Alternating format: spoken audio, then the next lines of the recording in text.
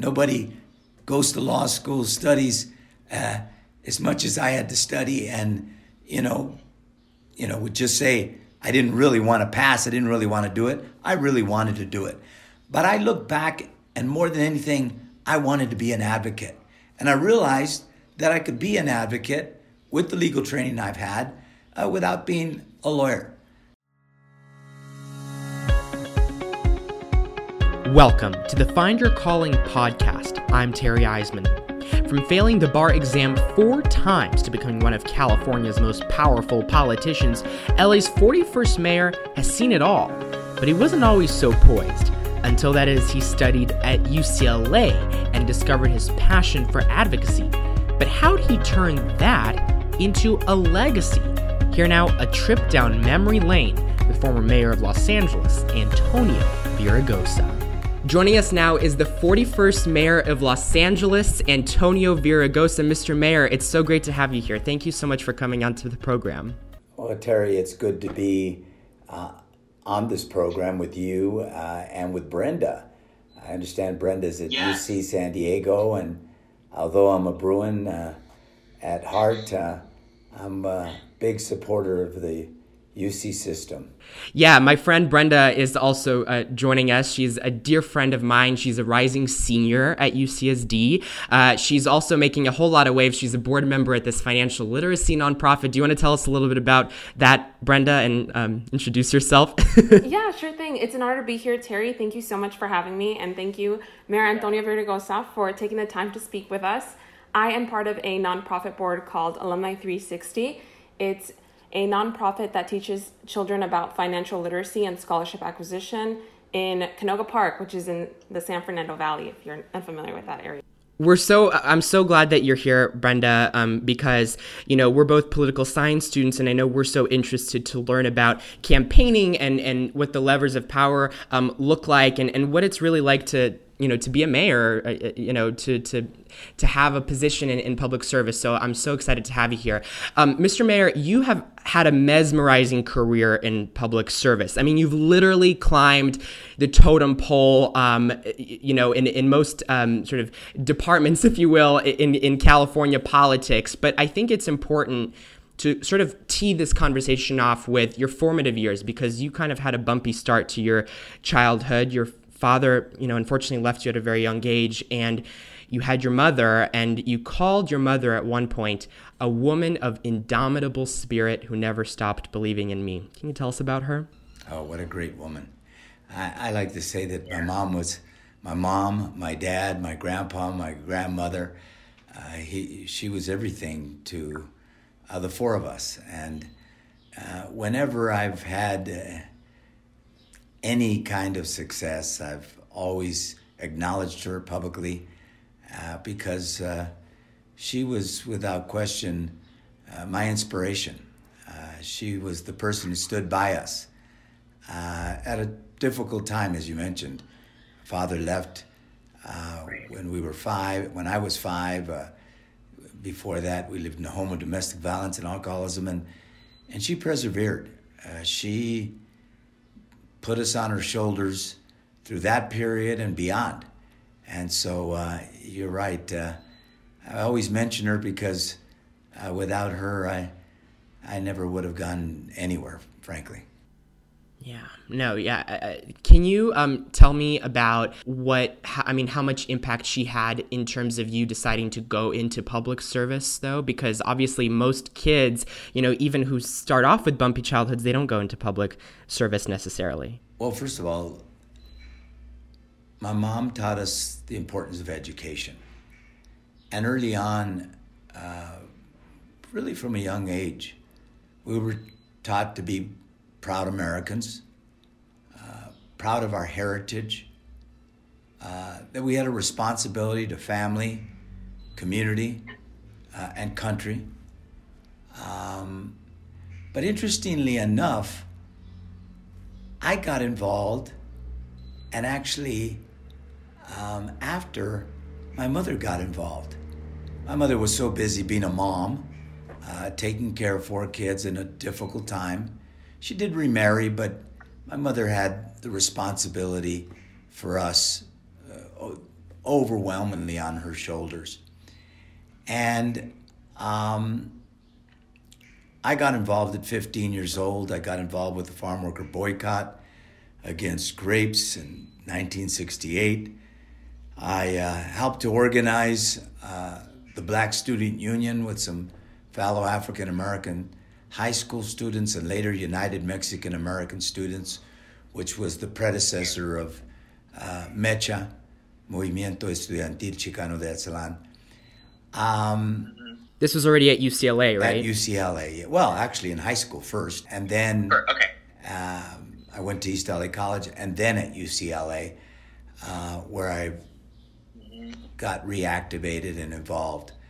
And what I share with folks is afterwards I got involved with an undocumented for immigrant rights organizations, and my mother living in that time, having a bit more time as we were growing older, began to get involved as well. So we had a mutual kind of an impact on one another, a dialectic, if you will. I impacted her and she impacted me. She impacted me by getting involved in education, making education so important, developing us the values of, love for country and our heritage and our community. But I also played a role in getting her involved as well, because she was an activist as well. I love that. It sounds like your mom was an activist at heart, and I feel like you kind of instilled some of those values. She instilled some of those values in you, and it sounds like by age 15, wow, you were already so heavily involved in your community. As we were researching, we noticed that at age 16, there was a experience that you had a benign tumor that paralyzed you from the waist down. And now in this moment, I'm just wondering, is there any hint of doubt that you had about your abilities given the physical limitations that you had experienced with this tumor? Actually, I was 15 when it happened. Wow. I was playing football and running track in my freshman year. I was on the student council, and I was working that summer, and all of a sudden one day, some symptoms had made it, that forced my mom to rush me to the emergency, and was there for about 3.5 weeks. I was paralyzed from the waist down, and everything that comes with that is, without being explicit. And after about 3.5 weeks, they diagnosed my condition as having a congenital tumor in the spinal canal that had ruptured a disc as well, and was causing a great deal of pain, and so they had to operate. And that operation was, I think, a 13 or 14-hour operation back then. The surgeon was I remember his name to this day, Casper Fuchs. He was the chair of neurosurgery at Kaiser Hollywood, and he played a really critical role because I remember my family, everyone was crying. I hadn't seen my father since I was 5, and he was visiting me at the hospital.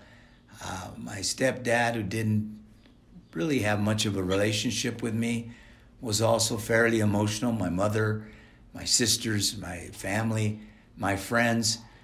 I didn't know exactly what was going on, but when the priest came, I got a little nervous.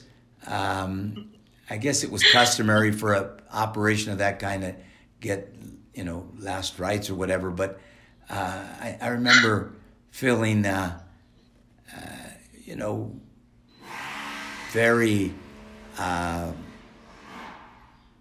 anxious about what was going to happen. And thankfully, they explained that I could end up permanently paralyzed from the waist down, that I also could face other conditions that, weren't optimum, without going, again, into details.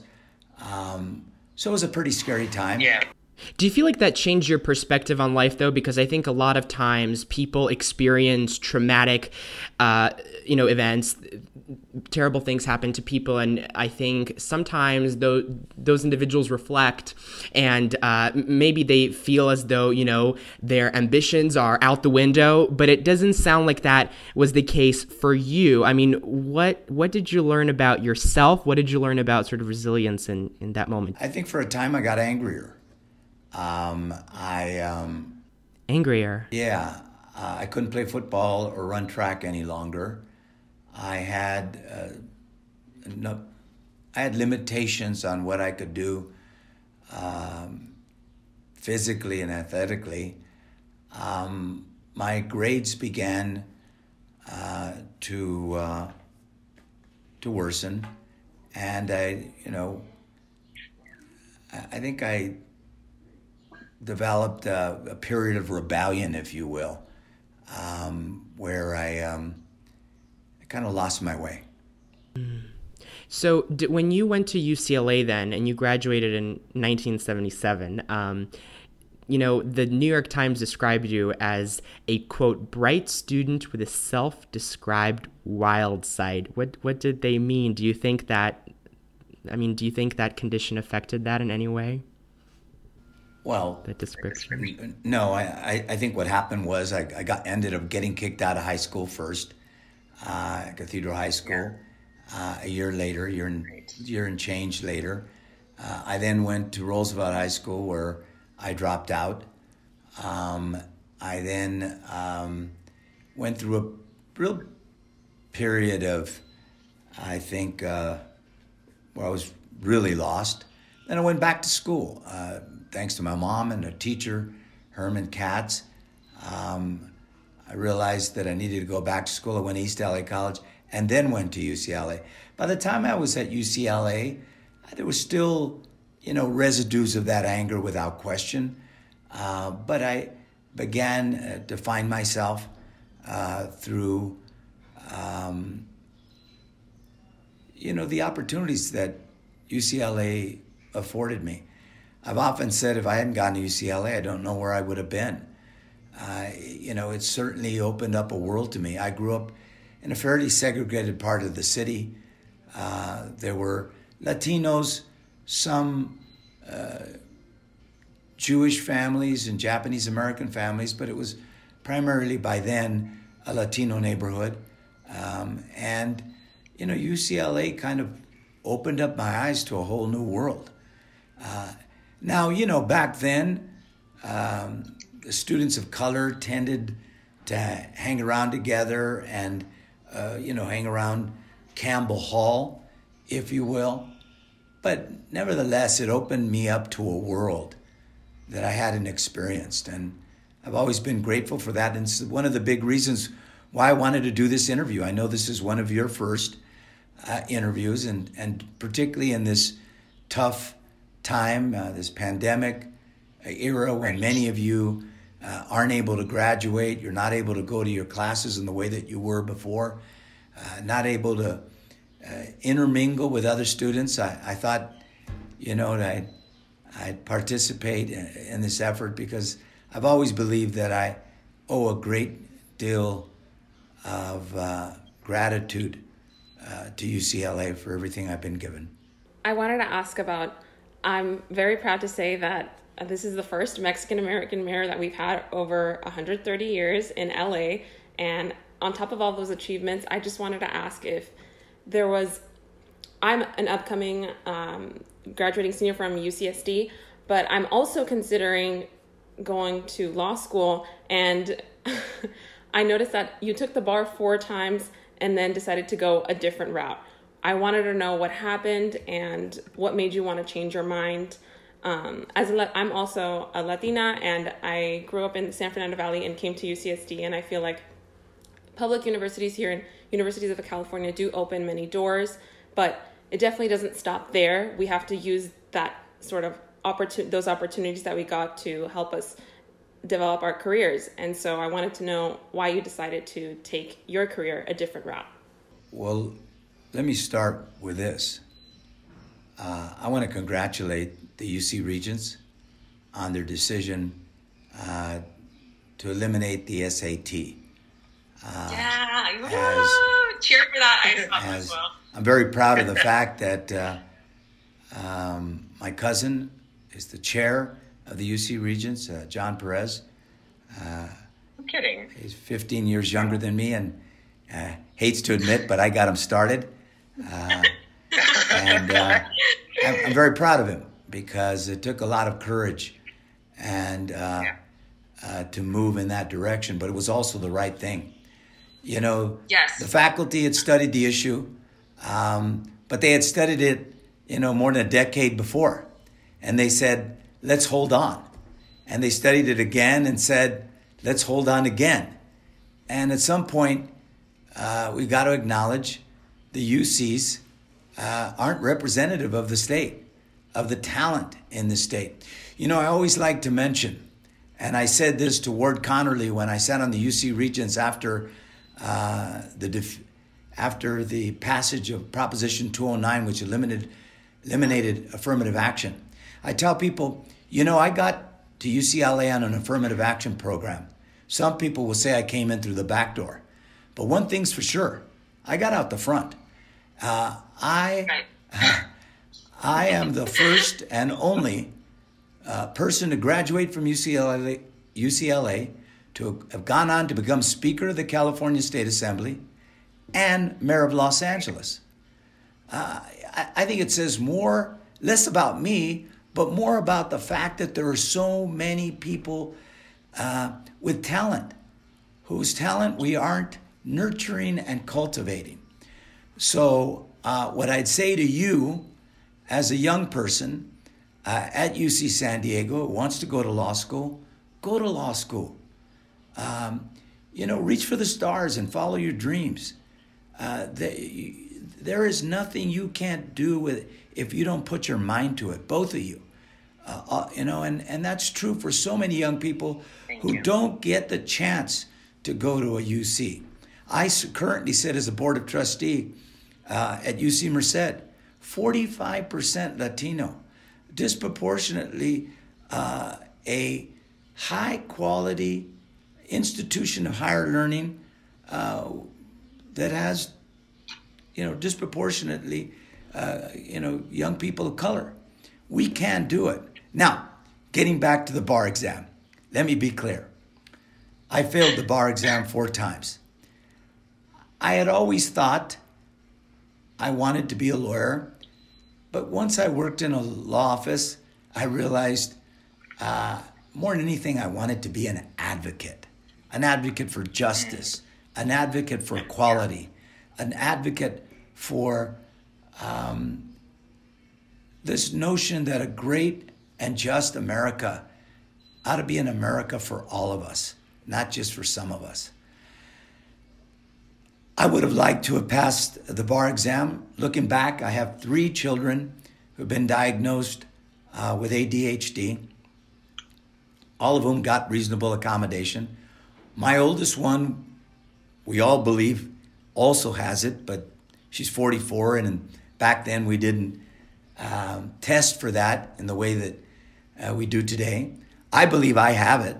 I mean, anybody who knows me knows, I have it. And I just couldn't stay in a classroom or, 8 hours a day for 3 days. I never finished the exam once on time, but I would have loved to have, passed it, of course. Nobody goes to law school, studies as much as I had to study and, would just say, I didn't really want to pass. I didn't really want to do it. I really wanted to do it. But I look back, and more than anything, I wanted to be an advocate. And I realized that I could be an advocate with the legal training I've had without being a lawyer. It seemed like that was baked into you from such a young age. Some of my law professors used to say they were always surprised that I wasn't able to pass, and because I would challenge them. on constitutional law, on civil procedure, on criminal procedure. And the same was true at UCLA. And even when I dropped out of high school, in the classes that I was in when I was at Roosevelt High School, I used to challenge my teachers all the time. I would debate them, as a matter of fact. So it's interesting, for whatever reason, including the fact that, I just couldn't concentrate for 3 days, 8 hours a day that way. As I said, I never finished the exam. I was always, probably a half hour to an hour away from finishing. And, looking back, talking to the two of you, the one thing I know, if you went to law school, you're both going to pass the first time. We hope, yeah. As I'm taking my LSAT test, I have to pass. The mayor says I'm going to pass. I have to pass. Mayor Villaraigosa issued the directive on that. I have to ask you though, Mayor, because one of the big pillars of your mayoral run when you were elected in 2005 was obviously education, and now we're sort of in this unprecedented moment where inequalities have been amplified, where the sort of the abysmal test scores that we have seen in California, might even get worse because there's less support now. There are sort of fewer resources. In fact, Governor Newsom said that we're going to have to slash the budget to shore up the budget in light of COVID. How would you, if you were mayor now, use this moment, sort of when we're all taking a pause and we're all removed from our regular sort of environment, how would you reconfigure education in Los Angeles to sort of bridge those gaps that I just mentioned that have not been bridged for a very long time? Well, first of all, let me explain to you why I'm so passionate about education. My mother inculcated in all four of her children this thirst for knowledge, the importance of education. And although I dropped out for a period of time, education was very important to me. And I think, psychologically, when I went back in no small part because I knew my mom was right. Without an education, my life would have been dramatically different. If it weren't for a Catholic school system that gave me a foundation, a public school that gave me a second chance, and a community college and public university system at the UCs gave me the opportunity, I wouldn't be here today. But you mentioned earlier on, Brenda, that I was the first American and Mexican descent, the first Latino to be elected since 1873, as a matter of fact. And I tell people I was elected in no small part because I had an education, because I could communicate ideas, because I had been given the opportunity. And with all the ado that was made, the front page, headlines across the country and even the world, in Mexico, Spain, and other places, when I was elected mayor, I tell people as I looked around, everybody serving me looked just like me. And so I looked at our school system, my own high school. When I graduated from high school in 1971, they had Roosevelt High School had a 25% graduation rate. Wow. 34 years later, when I graduated, it was a 36% graduation rate. The school system overall LA Unified had a 44% graduation rate. 1 out of 3 schools were failing. So I said, if this is going to mean something, the fact that I'm the first, the role of the first is to open up the door for the rest. The role of the first is not to bang on your chest and say how great I am. It's to open up that door and lift more people up. So I'm proud that when I left, after fighting, sometimes with friends, we went from 1 out of 3 failing schools to 1 out of 10, from a 44% graduation rate to a 72. It's now at 80. But as you said, we need to do something. We need to do something to make sure that we're funding our schools, that we're supporting our teachers, that we're providing technology in our classrooms. I think this pandemic gives us an opportunity to say what really are our values. Every kid ought to have a computer so they can work online in the state of California. Every kid ought to have high-speed internet in the state of California. In a world where we overnight are losing jobs, particularly low-wage jobs that don't require an education, we need to focus to a much greater degree and more aggressively on STEAM. Science, technology, engineering, mathematics, and the arts.